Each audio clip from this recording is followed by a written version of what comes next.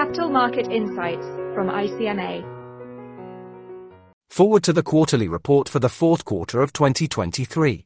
Resilience is the watchword, by Bryan Pascoe, Chief Executive Officer of ICMA.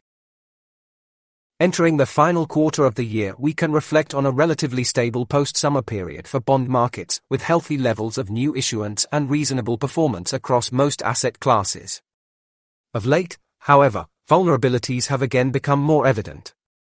As government bond yields across most major jurisdictions have crept towards multi-year highs and central bank rates are broadly considered to be at, or close, to their terminal rates, the risk of either higher and persistent inflation on one hand, or recession on the other, remain finely balanced, underpinning the broadly defensive market tone and a focus on guarding against any form of complacency emanating from market participants and regulatory authorities alike. Rightly so, market resilience continues to be broadly scrutinized against the backdrop of concerns centered particularly around the combination of leverage, concentration, and associated margin requirements in the less regulated sectors.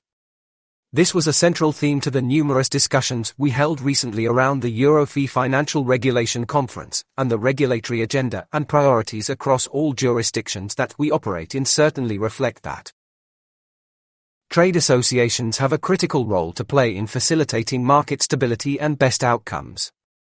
This is why our current work in areas such as assessing risks and building liquidity across the entire bond and repo ecosystem, internationalizing best practice in the repo markets, using our convening power in the digitalization space to drive harmonization and consistency of standards, and playing a central role in the discussions around settlement efficiency and accelerated settlement is so important.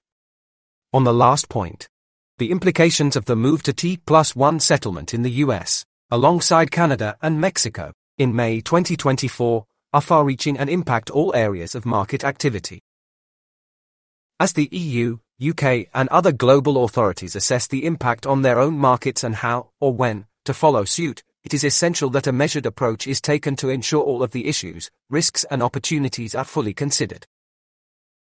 Looking at building resilience through a different lens, the recent climate-related disasters we've witnessed should only redouble our focus on the critical role the capital markets must play in climate mitigation and adaptation.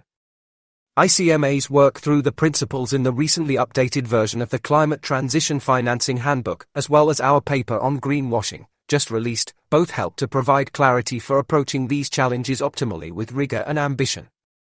Other associated initiatives, such as the ICMA Climate Resilient Debt Clauses, released late last year for inclusion in the term sheets of sovereign issuers, and which can defer a country's debt repayments in the event of a predefined severe climate shock or natural disaster, are equally important in this regard, and we would encourage broad adoption where relevant. Turning to membership, I am very pleased to report that we have strong momentum, with excellent engagement from existing members, from new jurisdictions added this year, and a solid pipeline. On behalf of all ICMA staff, I would like to thank you for your ongoing support and involvement. The overhaul of our membership management system and infrastructure is now underway, and we hope that this will be very additive to the way members can assess, access, and utilize our service and activities once we start the rollout towards the middle of next year. Progress in education and training has been strong in recent months, with new programs added and an uptick in delegates, particularly in our online self-study and in-house courses. We are grateful to both the board and the CRR for their valuable input and focus to help expand the impact of our programs.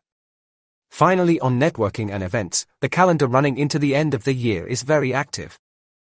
In addition to a number of regional events, including our Women's Network and Future Leaders groups, we have our flagship events across primary markets, secondary markets, repo, asset management, and fintech and digitalization. Details of all these events are on our website, and I very much hope to see many of you there. Thank you. Thank you for listening. For more ICMA podcasts and further information on capital markets, please visit our website, icmagroup.org.